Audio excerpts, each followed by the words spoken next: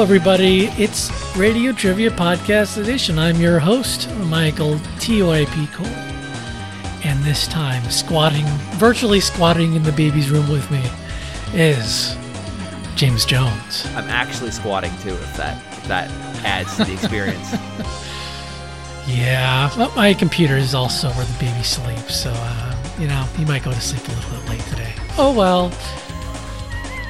Father's prerogative, I guess. I really should move this. There's probably some value in that. Anyway, yes, we do still have a podcast. It's called Radio Trivia. This is a strong start for us, right? It happens every couple of months, sort of, maybe. And we like to play video game music on it. You have to listen to the songs. You're required to listen to the songs. You must listen. And if you feel like it, you can figure out the games too. Because that's sort of the thing you can do on this podcast is figure out the game based on the songs. James helped me pick most of the games this time. He does not know all of them. He knows most of them. Ooh. So he will be playing along a little bit. I'm going to do really well at some of these. I have a feeling. As is kind of the norm, I prepped really quickly after procrastinating, so hopefully I chose good songs, because I didn't give myself enough time for some of these games. It'll be fine. Look, I have confidence this will be so fun, you're going to edit this entire exchange out. Sure. Yeah, so let's get started. It's late where James is, so... Time is just a number. It's episode 151. That's a number too. That is also a number. I don't know if I said that or not. It doesn't really matter, but yeah. Here we go.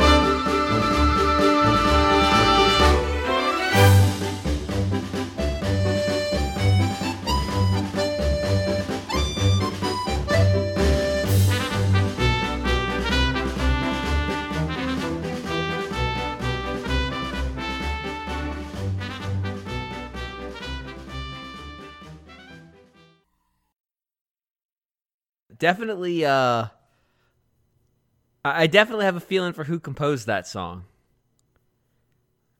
It's very upbeat. It is very upbeat, like aggressively upbeat.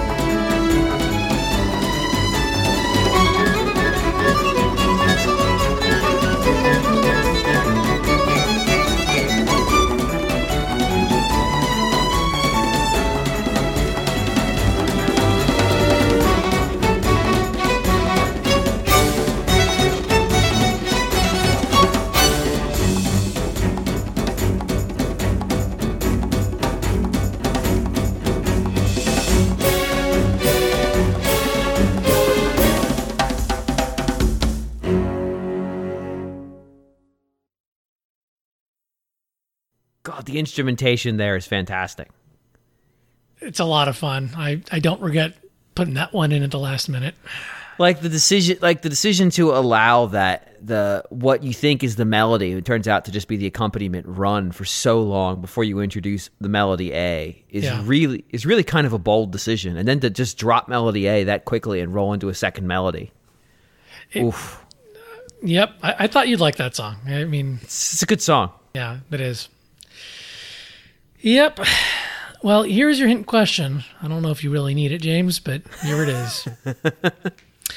This game is notable for introducing use of which middleware to the series? Ooh. Also, as a warning, this next song's pretty long. Okay, fair enough.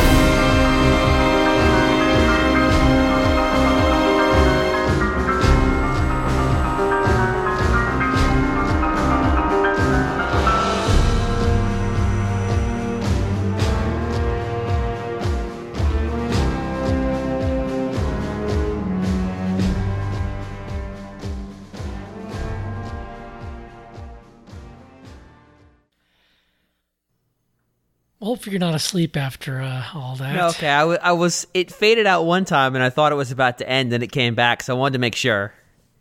Yeah. I don't want to talk over the music right as it's starting to swell back up. That would be embarrassing. I can edit it in post, I know, but I'm trying to keep the facade alive. So, James, what game is this? This would be The Legend of Zelda: Breath of the Wild.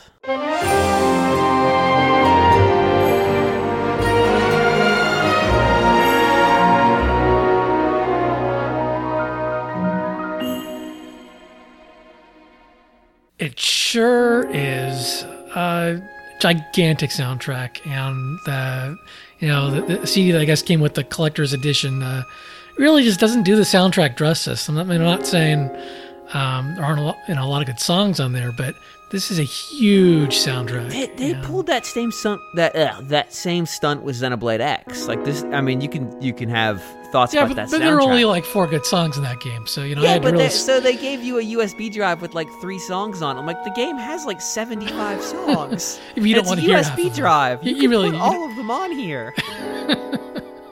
It's like a big USB. It's like, I want to say it's like 2 gig. They would have fit. Yeah. It's weird.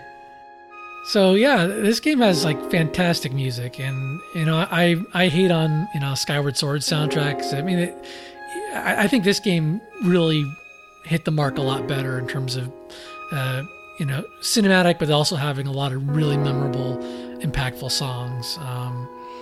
I'll say both of those games, the music speaks to what the game is. That there is a lot of like in Skyward Sword, a lot of the soundtrack has these kind of like quick upshifts in music, the sort of that you normally put with like things like Flight, which of course is central to what that game is. It's a little bit more restrained than this, which just seems. I mean, I mentioned it in the break.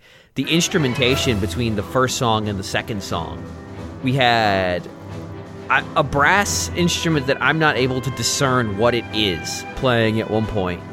Then we had bongos and basses leading a melody for a solid minute before dropping into a string soloist and then a full string set. Like, they had some money to spend on this game and its music in kind of a staggering way. A couple things I want to talk about this game. Obviously, you've talked about it a lot already on Radio Free Nintendo. Check it out at RFN Podcast on Twitter. But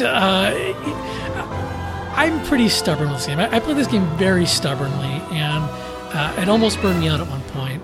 Right when you get to the point where you can go to any one of the 4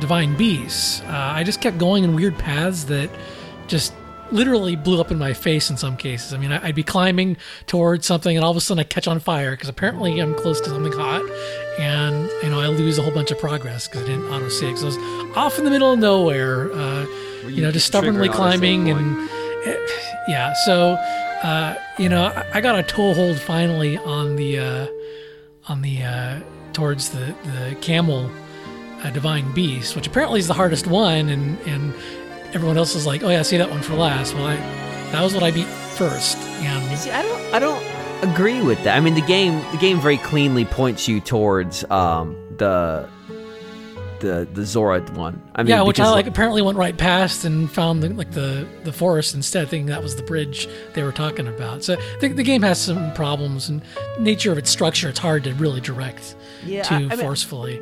I assumed that the point there was just like, hey, if you want to follow this, go ahead. You don't have to.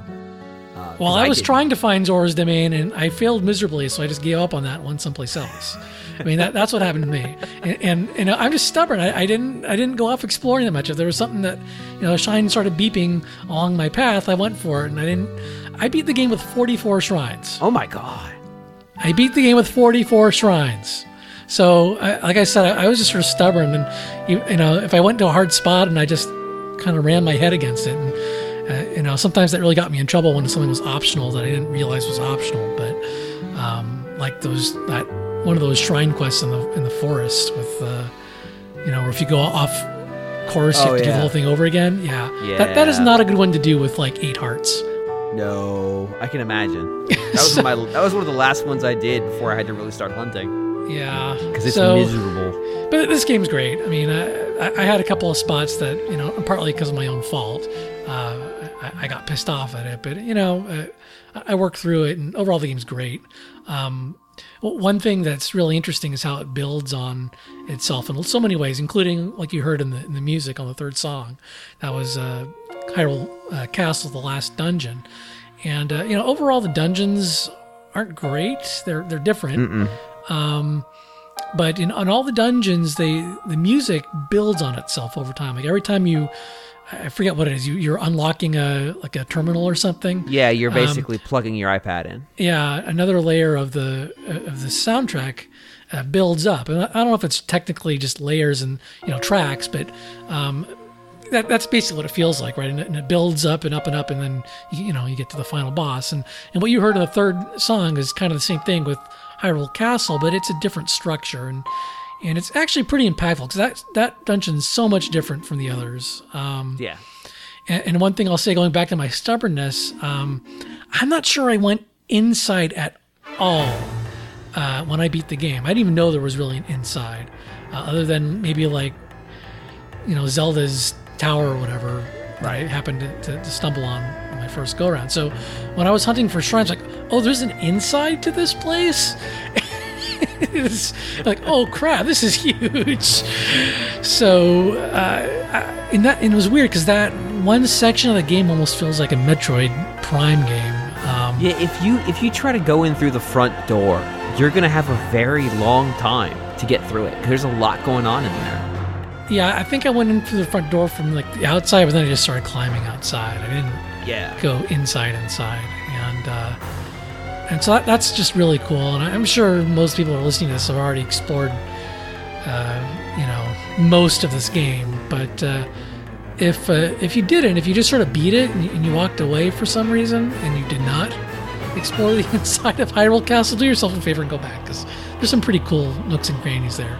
It's very different from the rest of the game, and kind of kudos to Nintendo for actually doing that. Made it pretty impactful. I kind of wish more of the dungeons were like that game, that section. But 4 were more similar to that, rather than being kind of like physics puzzles things. Yeah, I think they've been more impactful. Even if they just had that kind of, it's not really linear because you can enter the castle in 8 different places, but that sort of semi-linear sense. I wouldn't even say it's linear. Just it's more intricate in terms of places to explore, things to see. There are routes in it, inside of it. Yeah, as opposed to just weird, hollow, a big open space. Yeah. That camel one's especially egregious for that. But Zelda. I mean, I don't know what more there is to say. I saved it for a couple of months. Hopefully, I haven't spoiled anything with that last song. Because I would hope everyone who wants to play this game has played it on one platform or another at this point.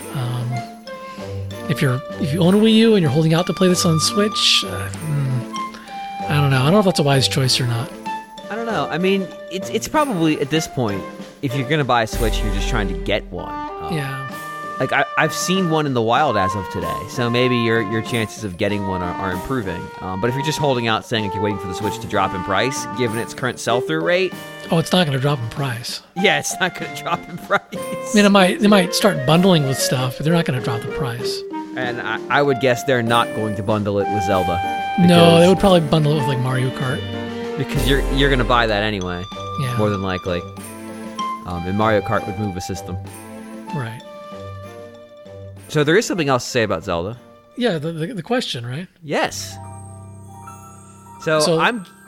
Go ahead. Do you want to repeat the question? Yeah, the question is what is it notable for introducing in terms of middleware to the series? This would be the Havok engine. Correct. Yeah, as many people know, this game has a lot of physics-based puzzles, but it is using the Havok's physics engine. But I didn't even know until I looked it up. I guess I shouldn't be surprised because I think the last Smash Brothers game also used the Havok physics engine. It did, I believe. But coming out of NCL, this is unusual. Yeah, they usually like to roll their own in terms of software, but maybe they realized they just couldn't build their own physics engine. So right before the game came out at GDC, they had a presentation about the physics and their so-called chemistry engine. That was the whole purpose of the presentation. I think Mr. Fubayashi did it. And they talked in it about why they said they just can't build their own in this case. Basically, the answer was it would have just been impossible for us to build our own and then also build the world and do all this other stuff. Yeah. So I don't know if the chemistry thing they built themselves, but certainly the physics engine. I mean, there's years and years of engineering that's gone into that engine. And just revisions, too, because when Havok first came out, it was just a source of hilarious images. Yeah. Because it just didn't know how to handle some stuff. The ragdoll stuff. Yeah. Well, it still is a source of hilarity, but not in an embarrassing way. Right, not the game just completely... I mean, there are a couple moments I had where the game just freaked out, but not like old school Havok. You really like pushing these things to their limit, though. I mean, I did some stuff, certainly, but if this had been built on like Havok 1.0, the game just wouldn't have worked. Yeah, I think there was one puzzle that I think I basically broke to solve. There was some puzzle, right? For some reason, I didn't think to freeze time or something like that, and so I wound up like just instead of carrying something across the conveyor belt or something, I wound up just like using bombs to blow it across the. I think I know exactly which one you're talking about. Because, like I said, I'm stubborn. I'm not really creative in terms of figuring out a bunch of different ways to solve problems. So. I had an octo. I made it work. So that was my moment where I just said, "Nope, I'm done with this game," and I just strapped octoballoons to something and finished it that way. Oh, I don't think I ever used an octoballoon to solve anything in the game. I pretty much only used it to do nonsense. But in one instance, I thought, these spikes are really getting on my nerves. Mm-hmm. And I just did it that way. They are fun to play with, though. They serve no purpose otherwise, but they are fun to play with. Well, we should probably move on to the next game. We do have 4 more games left to work on here. Let's do it. 4 more games to play and talk about.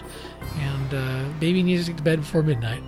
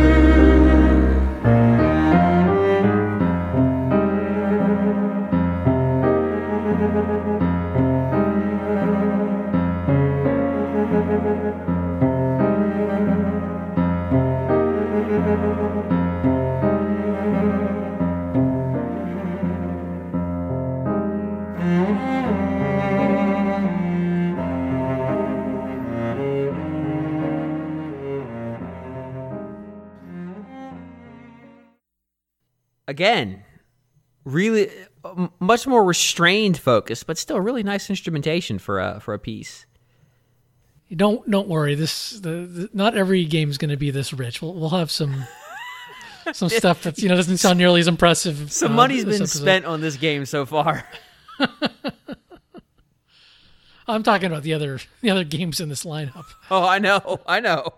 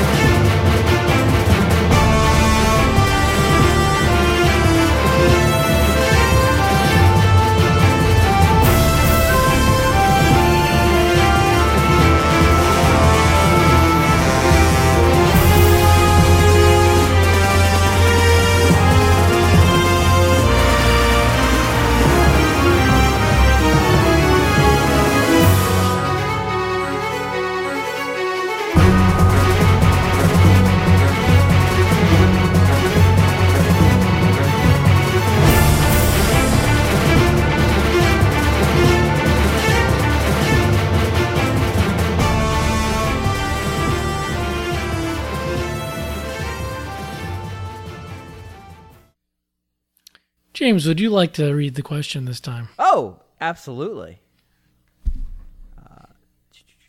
Okay. Probably should have given you a heads up. Sorry. No, it's fine. I was looking for which one it was in this list. The continent this game takes place in appeared in another game, but under a different name. What is the name of that game? And in that game, what is this place called?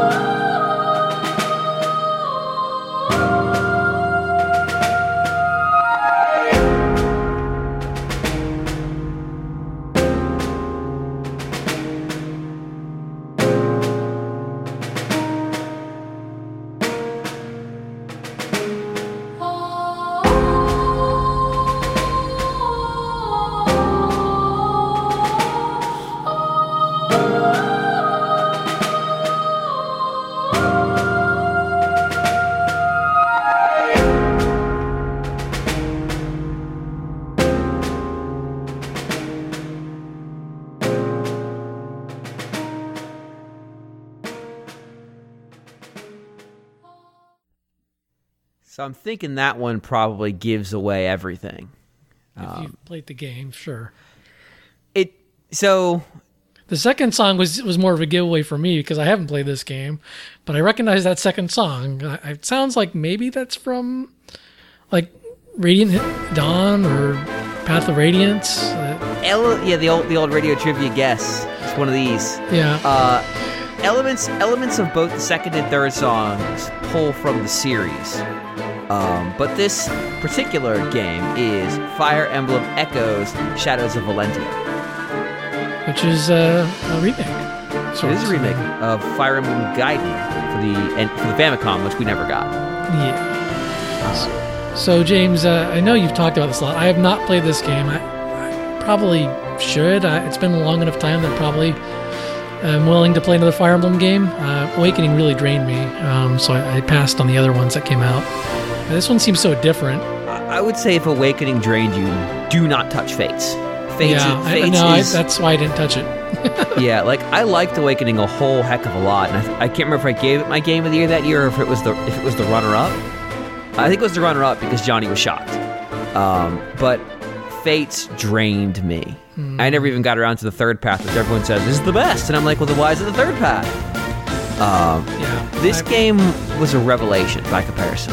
Like it was just nice to get back into Fire Emblem.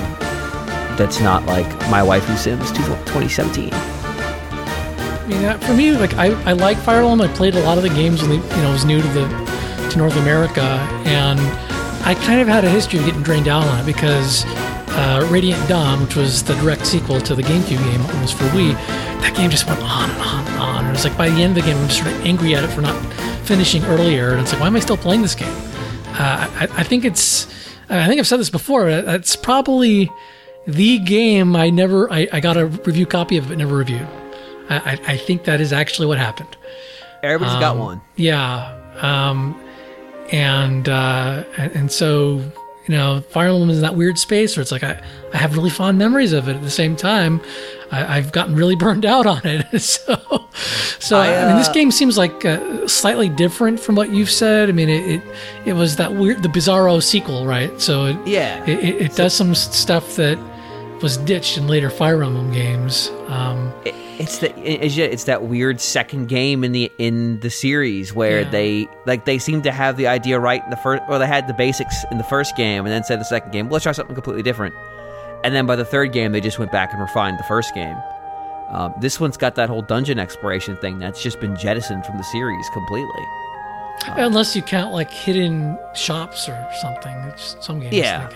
But like it worked better than I expected it to. How much of that do you think was because they cleaned it up a lot? All of it. I'm sure completely. Now it also gives you basically unlimited grind potential if you really want to, which helps the game progress. It lets you play with other characters. But there's stuff hidden in some. I mean, some of these caves are completely optional, and there's stuff hidden in them that makes it worth it. The post game cave has completely kicked my ass so many times that I basically just gave up. But like it's a fun challenge to try to do. It's shorter than, it's probably about the same length as Awakening, which is the right length for a Fire Emblem game. Because as you said, the ones that go long, they feel like they go even longer than they actually go. They do. There's no real reason for Fire Emblem to be. I don't know. Maybe just one of those things that I feel like longer is better, but like 20-ish hours is kind of the number to me. Like that's. Like, you can go a little bit over that. I'm pretty sure the game time for Radiant Dawn was long, especially if you're one of those people that is just going to reset if you lose a character, which I certainly played like that back in the day. And that's gone now. Like, the series has extricated that. Yeah. I mean, you can still do it if you want, but I can't imagine what this game was like when it came out with that, because you get a lot of party characters, but they're really specialized because it more heavily skews towards a class system. So like, woof. I really think, DLC practices aside, because this one's pretty rough. I really like what this game was, and I think it was. I almost didn't buy it because I was Fire Emblemed out. I'm glad I did. What is the DLC you're referring to? I guess I haven't been following. So the game has a season pass. All the 3DS games have had season passes. But this one is especially kind of like your bang for buck seems pretty low. In fact, Don at Nintendo World Report did a review of them just yesterday, actually, or as of recording. He really only seemed to be that positive on one of them.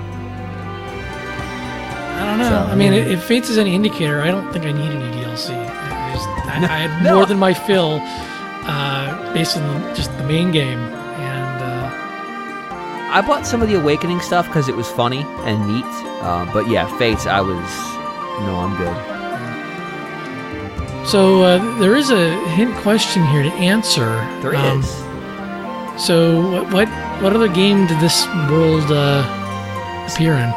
So a bunch of the Fire Emblem games all take place in the same universe, but they're separated by a whole bunch of time.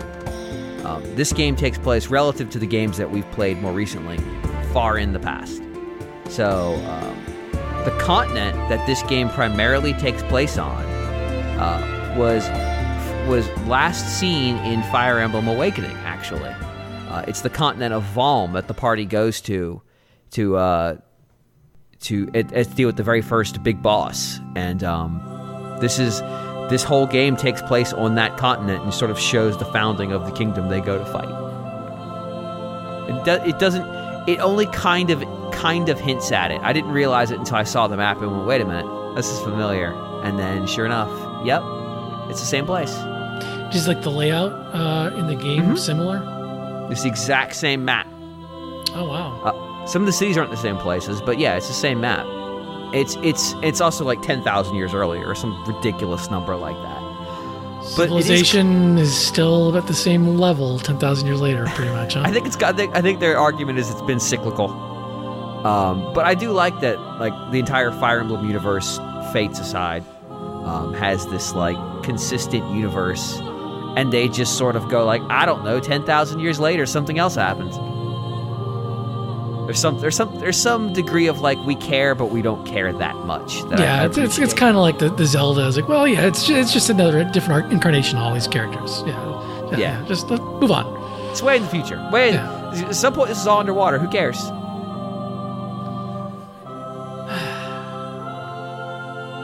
Okay. Excellent. Game 3? Yeah, let's go on to game 3. I'm sounding very defeated. And now it's time for game 3. Stupid Nintendo doesn't care about their own plots. Everything's fine.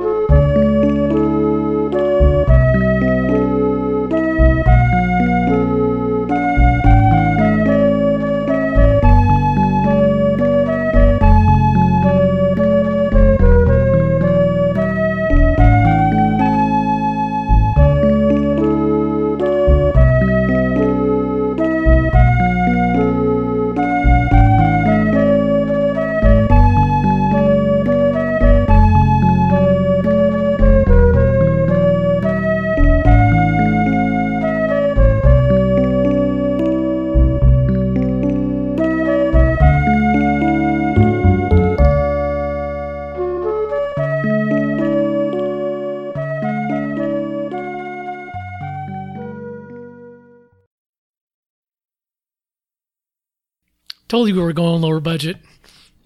Yeah. Huh. Okay.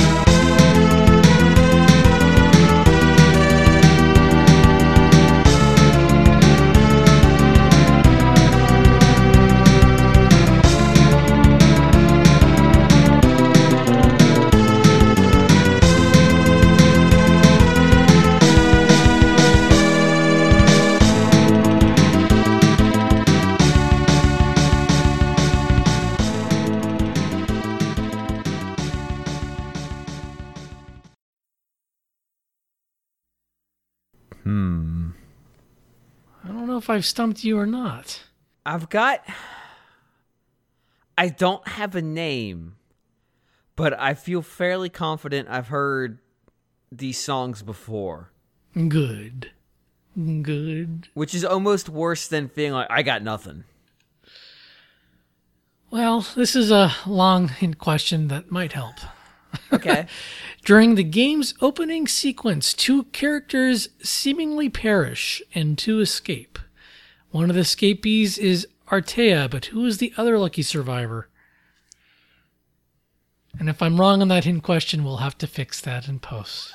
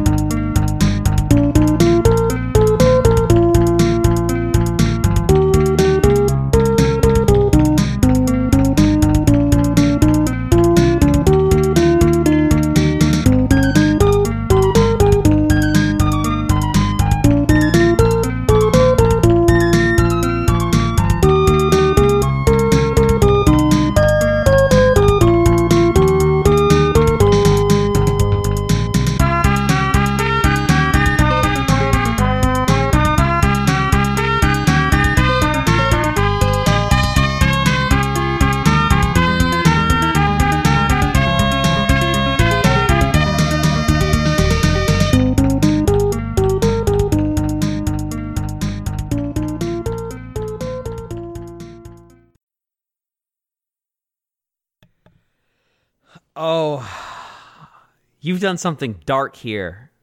And now I have to make a guess. Because I know who Artea is. The problem is Artea is in multiple games. I am going to go with this being Lufia and the Fortress of Doom. You are correct. Hey! I didn't even know I had done something so mischievous. I just wrote a question, damn it. So what you've done is Lufia and the Fortress of Doom has a prologue sequence at the very beginning of the game. And in it, a group of characters go and attack the Sinestrals. And that is sort of the end of the prologue. And then it snaps to the future. And that's the main game. Lufia 2, Rise of the Sinestrals, is essentially the quest that got that party up to the point that is the prologue. So it's a prequel. It just so happens that Artea is in that party, which means Artea is effectively in both games. What I couldn't remember is if Artea is in the very start of Lufia 2. I don't believe he is, which is why I made that guess. Well, you guessed correctly. Who is the other lucky survivor? I'm going to assume it's Maxim because he has descendants.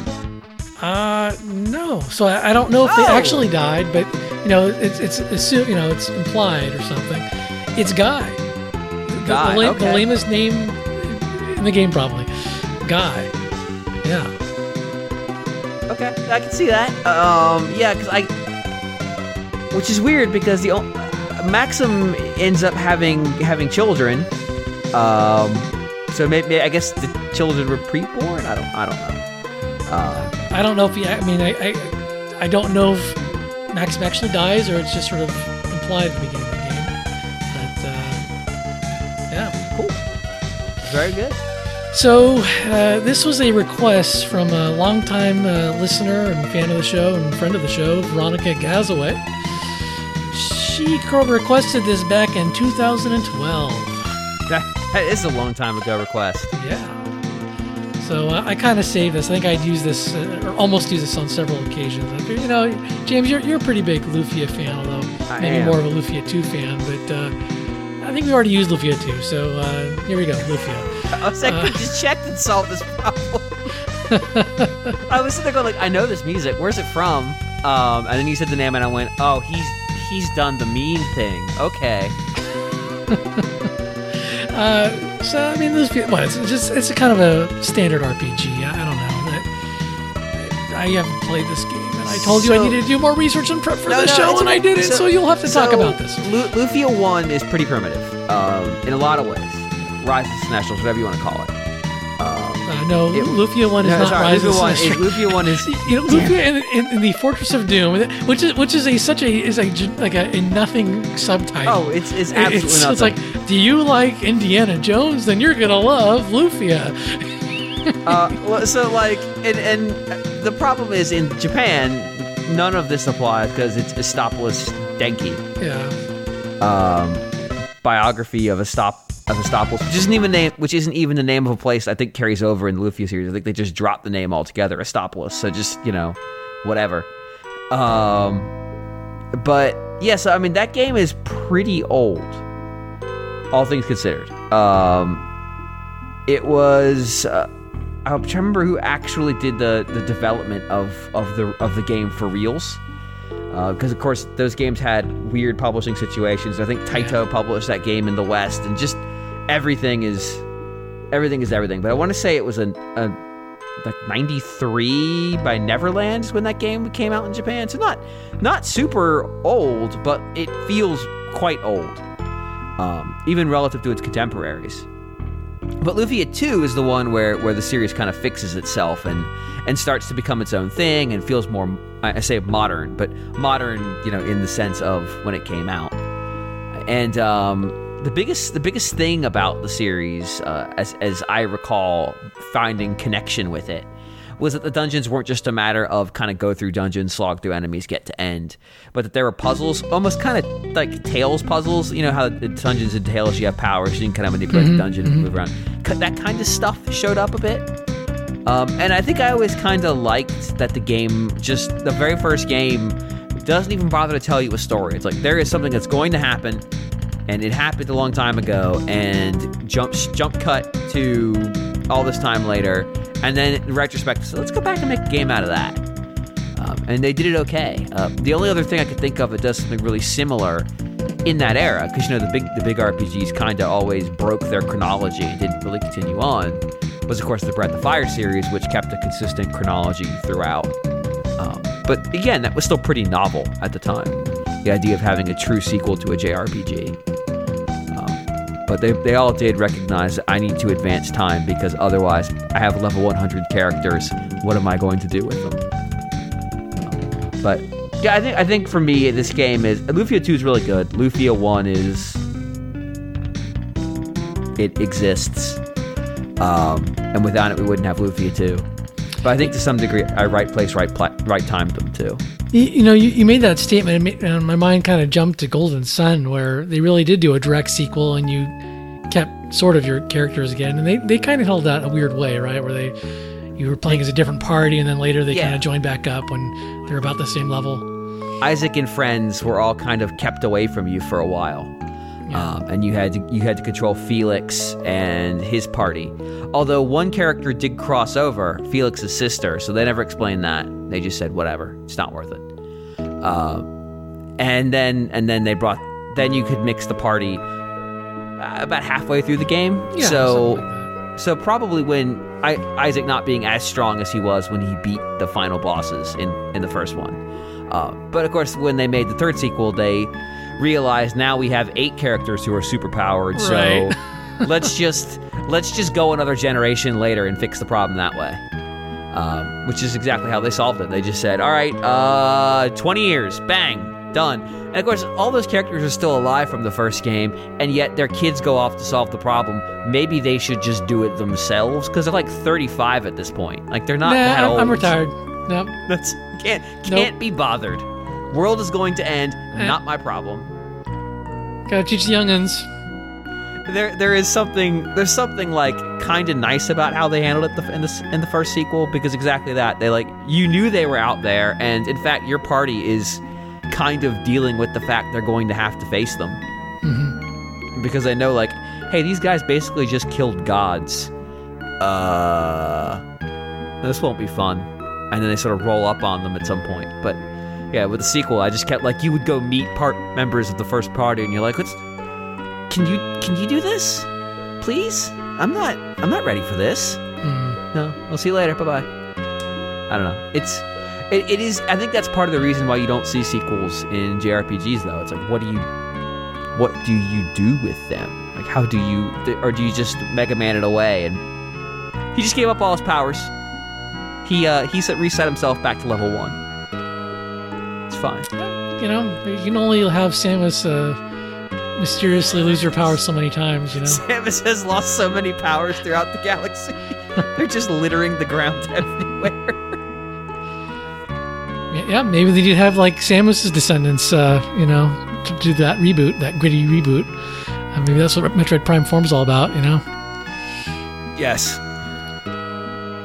Why does it have to be gritty? I don't know. Well, because if it's... I don't know that I want to play Yarn Samus. Isn't Metroid already kind of gritty? Why did I have to say a gritty reboot? Well, but gritty also, you need to take the color out of it, desaturate it. Oh, okay. Oh, all right. I'm taking notes here. Hold on. Yeah, there you go. All right, black and white, Metroid Prime 4. Got it. Yep. All right. Well, we're going to move on from Lufia to the next game, which James knows. In fact, James knows the rest of the lineup. So I'm going to get these right. You better.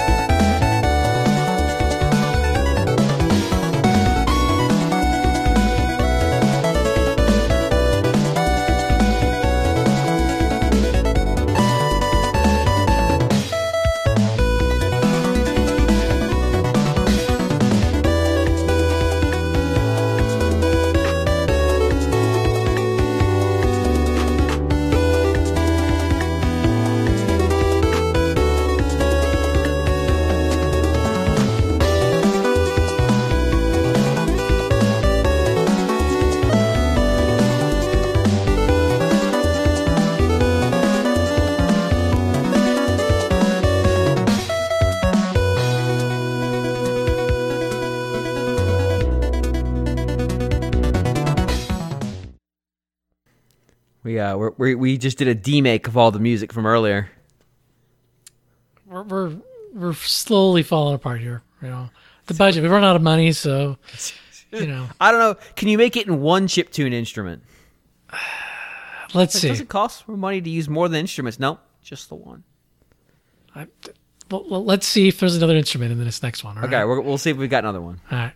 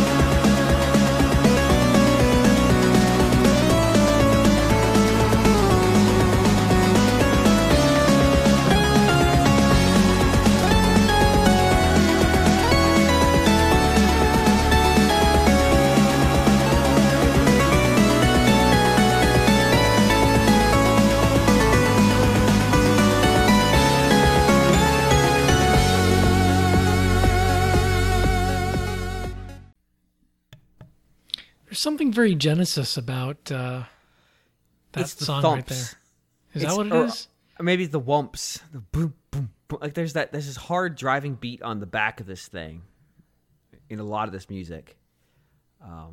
But yeah, maybe the instrumentation is a little bit Genesis-y too. Yeah, I mean that song definitely. I mean there's kind of a I can't characterize it verbally, but there's something about it that just sounds like a Sonic game to me, and there's kind of a chiminess or something to the higher notes in that. I don't know. There's definitely something in that first melody, the that like how it jumps to those notes. There's a song that's pulling out somewhere in the back of my head from another game, and I can't figure out what it is. But well, yeah, there is a hint question here. There is a hint question. So the goddess refers to the main. Which I am. The goddess refers to the main characters as children of what realm, as children of which realm? Sorry, Ooh. There were a couple of typos for me to fix in I didn't proofread that question.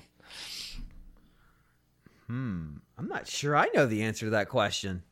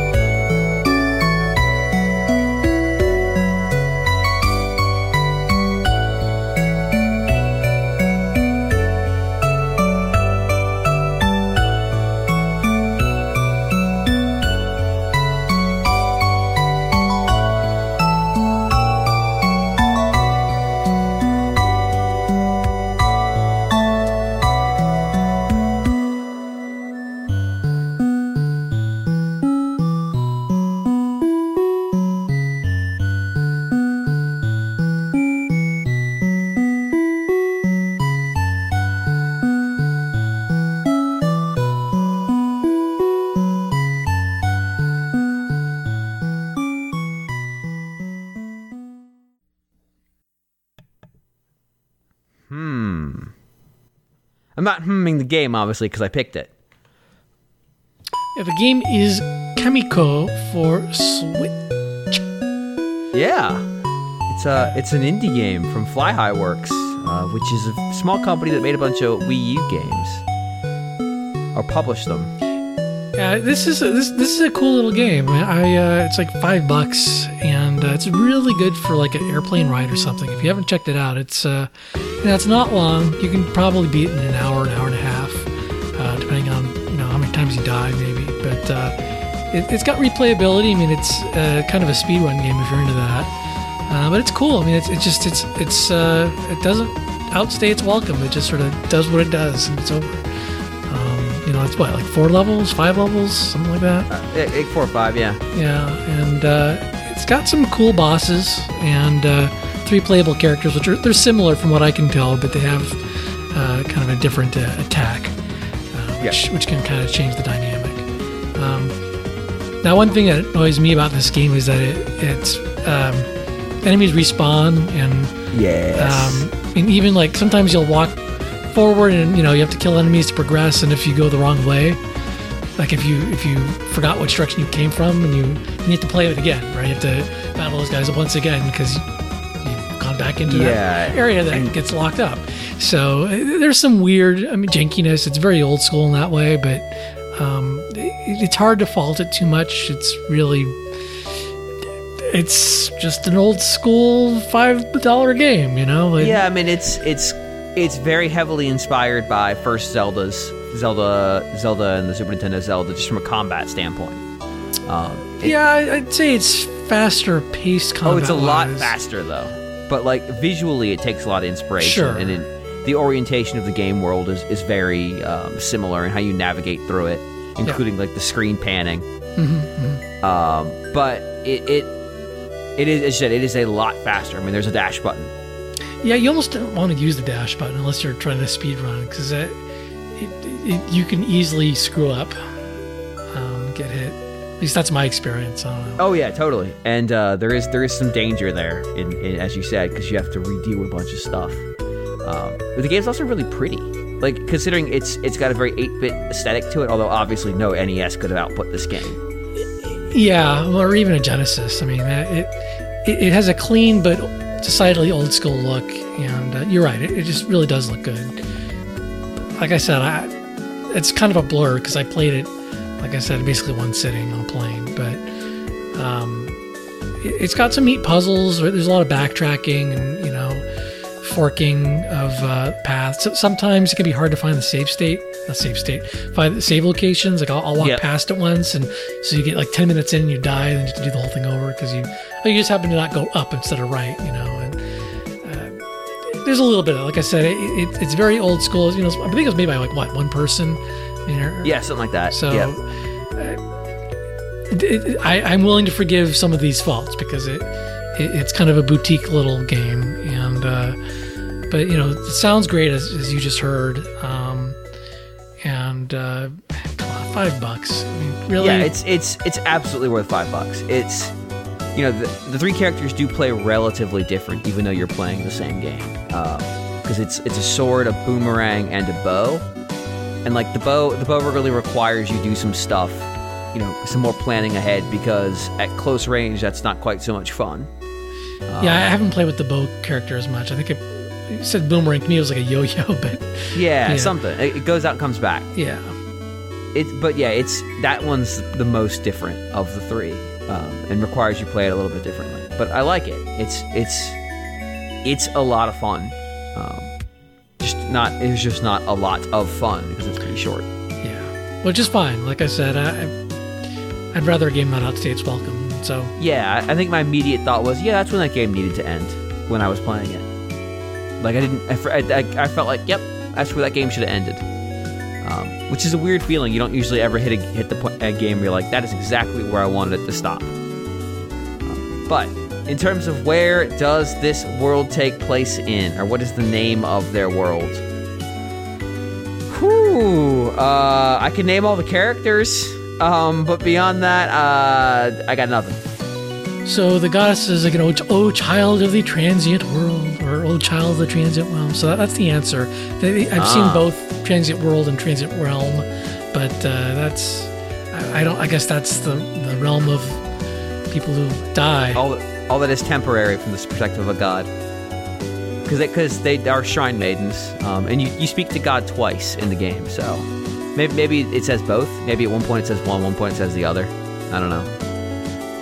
Yeah, I'm not sure. Something like that. Yeah, but yes, that's I was never going to guess that. So good, I stumped you with a dumb esoteric question. Excellent. Fair enough. I just want to ask what weapons you have access to. All right, one last game, guys.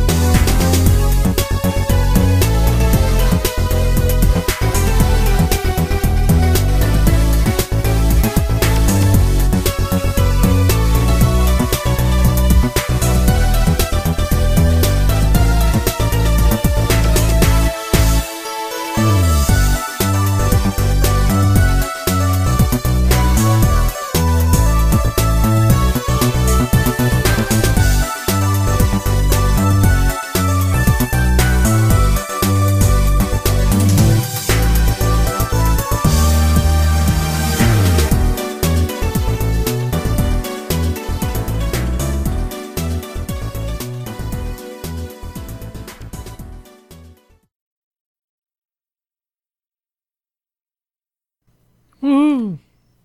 Energy.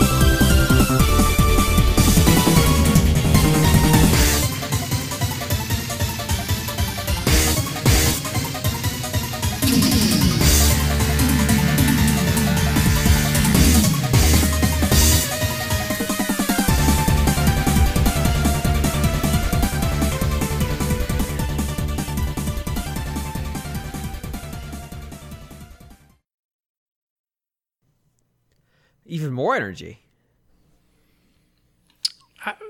I'm glad we're ending with this game. Yeah, I kind of like what this game's bringing to the table compared to everything else. Like it's got a whole different verve from what we've been doing up to this point. All right. That's the question. Yeah, go for it. Okay. This game is one of multiple versions of this game. Sorry, was I commenting there? Sorry, no, Sykes, please. No. This game had multiple versions. This one in particular is a remix of two previous versions. What are the names of one of the two versions that came before it? I'm not going to ask you to name both, but if you know one, you probably know the other.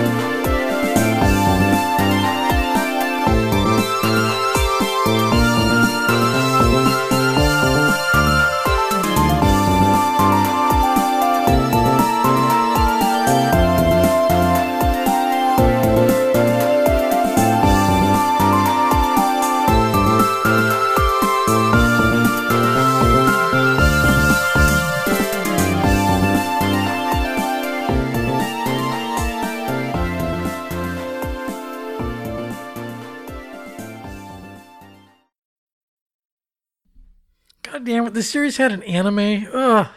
Oh yeah, it did. Oh, it's got like 50 episodes too. Yeah, four series. Oh yeah. What the? It sure did. Capcom was all over it because this is Mega Man Battle Network 5 Double Team DS. Why? So why is this the third version of this game? What was the subtitle for this particular version? Double Team DS. Now what's interesting is this is an early-ish DS game. It's not that early. And Capcom was still in that phase where they were like trying to make all their DS games have DS be the subtitle. Like the Resident Evil had it. I want to say it's the thing to do on Nintendo systems. I mean, come on. Yeah, I mean, it goes by like all the way back on their Mega Man Legends 64. But this time they went double, like, oh, they're gonna do it, and then they went team, and they went, oh, as then they threw DS at the end. It's horrible. Like they couldn't find an S term that is roughly commensurate with team, so he just threw DS at the end. Because Deadly Silence was so on point that's the name we had to go. Actually, that was Tecmo, so they could have just avoid blame. They could have just done double money. Give us your money. Double $sign. Yeah, there are actually 6 Mega Man Battle Network main series games and 2 spin-offs. All of them after 2 have versions. God. And you wonder why Mega Man was driven into the ground. Well, yeah, but granted, this stopped. This stopped 10 years ago. Like, the grass has lied fallow for a while. Of course, there was the Mega Man Star Force series, which evolved out of this onto the DS. I want to say there was a Battle Network. There is a Battle Network game for the Neo Geo Pocket Color. Which I'm not joking. There really is. There's a spin-off for the. There was one for like the GameCube too that was pretty poorly regarded, right? The Wonder Swan game. And yeah, there's a GameCube game. Those are the 2 spin-offs. Mega Man Battle Network Transmission, I think, was the GameCube game. And then Rockman EXE WS Wonder Swan is the Wonder Swan spin-off. And for those who don't know, Rockman.exe is the Japanese name of this series. Yeah. I think there may have also been a cell phone game. Why not? Sure. Like Battle. Oh no! It was it's even worse. It was the I mean, you and I have both been to Japan. They have the arcade games that require you buy like cards and crap in order to play them. I'm not even sure I gave that enough notice to even know what that was. Oh, well, they made one of those, Rockman EXE Battle Chip Stadium, where you need cards to play an arcade game, but you have to pay to play anyway. Yeah. I'd say Nintendo's above that, but F-Zero GX. No, they're absolutely AX. not above. Yeah. Well, that was just you had to take your save card back and forth. This is like you have to buy like cards. I thought there was also something where there was a card. There may have for been stats too, but there may have been. But like, yeah, you have battle chips that you win as prizes, and you use them in the game. And I like the Mega Man Battle Network series in general. Let's talk about this game. Yeah. So I haven't played 5. I want to, because they released it on the Wii U. I think they may have released all 3 versions on the Wii U for some reason. Why not? Sure. They released all of the Mega Man Battle Network games on the Wii U. Maybe not 6. I can't remember. But this one's interesting because it's got 2 distinct, semi-distinct stories that run for the 2 either the 2 versions of the Game Boy Advance games, which were Team Colonel and Team Proto Man. Those are the enemies and the big boss. The Team Colonel. Team Colonel. Are you sure that isn't spelled with a K?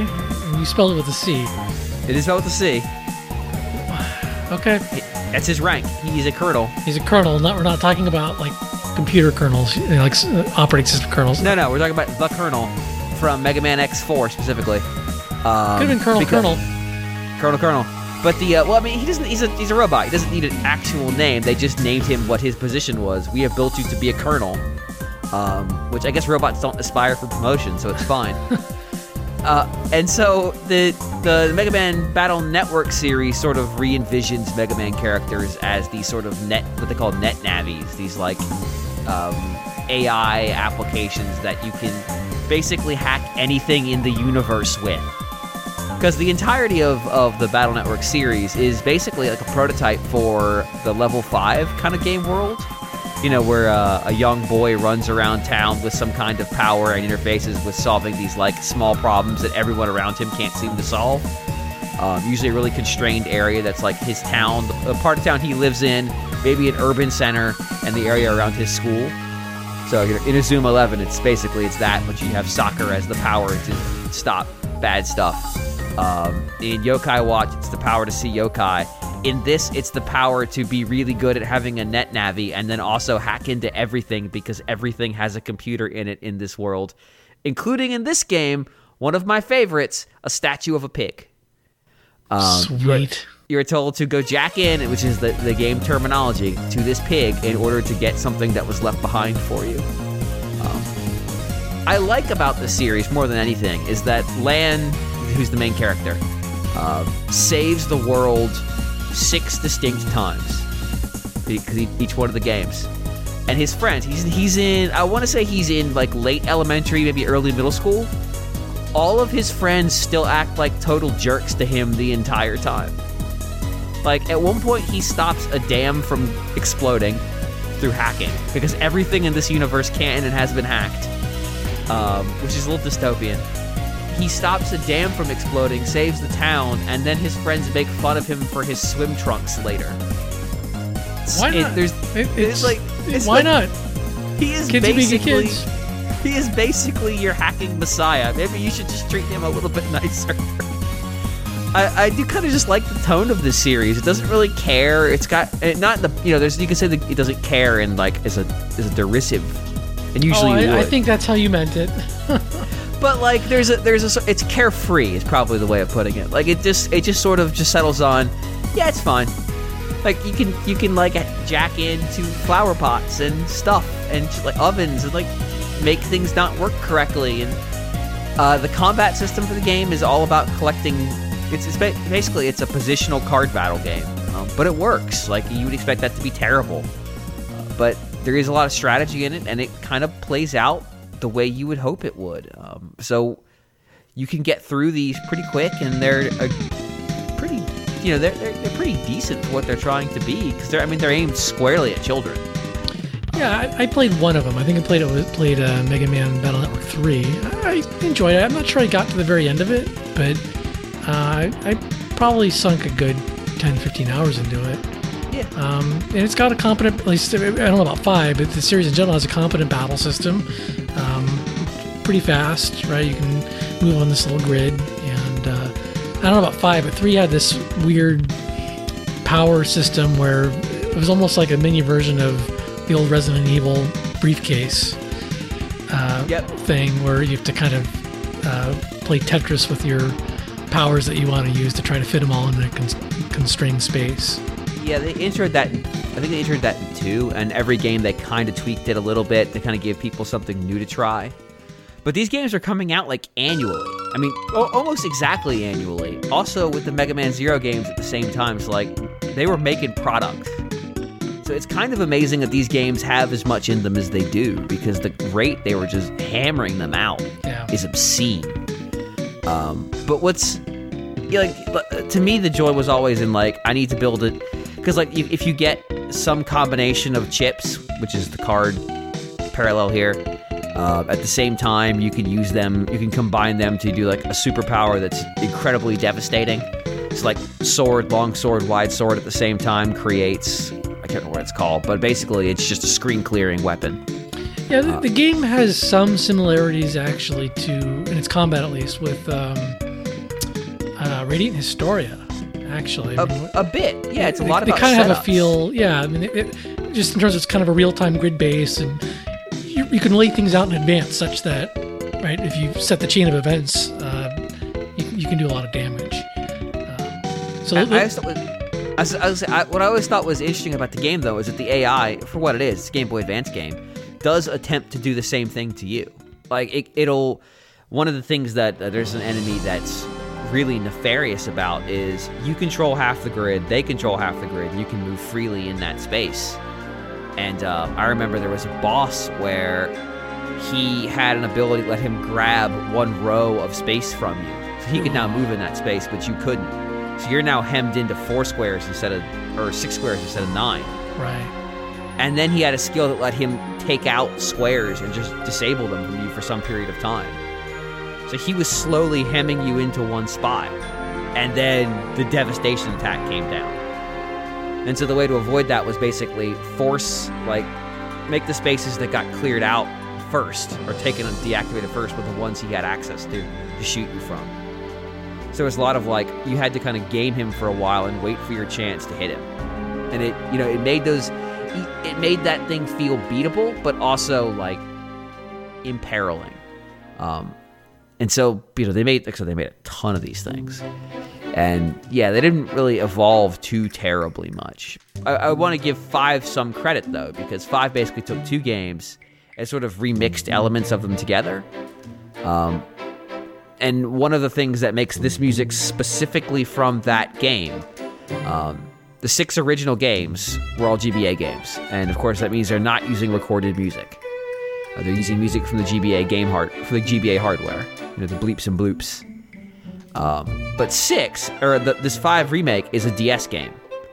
And they could have just recorded the Game Boy Advance's music, just had a Game Boy Advance or an emulator and just recorded the music into MP3s and put them on the cart. Because, of course, the DS has different sound hardware. But they didn't. They went and remade the music with new instrumentation to take advantage of the DS and put that in the game, which I appreciate. And this game does have some kind of fun music. The series kind of always did, and this one in particular, having been made for a system that's significantly more capable than GBA, stands out over the other ones. Even though a lot of times, because of the compressed schedule, a lot of this music is just remixes of music that had showed up in previous games. Not even just the previous game, all 4 of them. Yeah, previous games. It's okay. I mean, like you said, this is product. It's very analogous to, a season of an anime, which apparently they had. They had 4, right? But that's really what this is about, right? I mean, okay, they got the same engine. They're going to tweak it a little bit, but it's really that whole year of development goes to just a new scenario, right? Right. I need to write a new story and go. And make some new art assets, because there's going to be some new places, but reuse as much as you can and make it happen, make it go. And of course, I say this is the prototype for level 5 world building, but this is also the prototype for level 5 make product. Structurally, a lot of what they did, Capcom was doing here, is what level 5 does now. And they did the same outcome happened. They ran it into the ground, and then they have to make a new property. And Capcom failed at making their new property. They did it. Star Force was an attempt. They had that game for 3DS that they were working on. I can't remember what it was called. That was going to have stuff to go with it, but level 5 just keeps hitting home runs. So the lineage lives on in a way, but yeah, there's something weirdly grimy about this. About okay, we need to have the anime, we need the toy line, we need to have the annualized game. It feels. It feels like it lacks artistry. Yeah, it's very, I don't know, commercial. Yeah, but at the same time, I respect that these games all are kind of fun. These games are funny. They're decently well written considering their target audience. They've got a good combat system to them, and they did keep tweaking them every time. I appreciate that, even though they had hard limits of when this thing had to be done, and they had what their capabilities were severely constrained by that. They cared enough to continue to build the world and do things that are entertaining and create new scenarios that at some point even the games begin to acknowledge the silliness of the fact that this, preteen boy has saved the world a half dozen times. Which, good on them for making product, but also still trying to find ways to make it good. Yeah, I don't like that Pokemon series, my God. Which is now on its 800th episode in what, 12th game? I don't know. I do feel like this game does have, like you said, a bit more of a self-awareness or its writing definitely is better. Just from the one game I saw and played, it definitely more personality than every Pokemon game I've played. I just feel like every mainline Pokemon game I've played it lacks a soul. I'm sorry. And they're very vanilla writing. That's the thing about those level 5 games. And Yokai Watch is the same way. Like, it has a soul, pun not intended. And the town that you're in has people and characters, and you can interact with them, and they don't just say the same thing every time you talk to them. And it's because the world is so much smaller and denser in these games than in Pokemon, where it's this big sprawling continent you crisscross. But that trainer is always going to tell you that shorts are comfy and easy to wear. Because they only had time to write dialogue for him one time. And he's always going to look exactly like the other trainer 20 feet away. Whereas these games, every character, every store, every place is crafted with the intention of reusing it 10 to 15 times.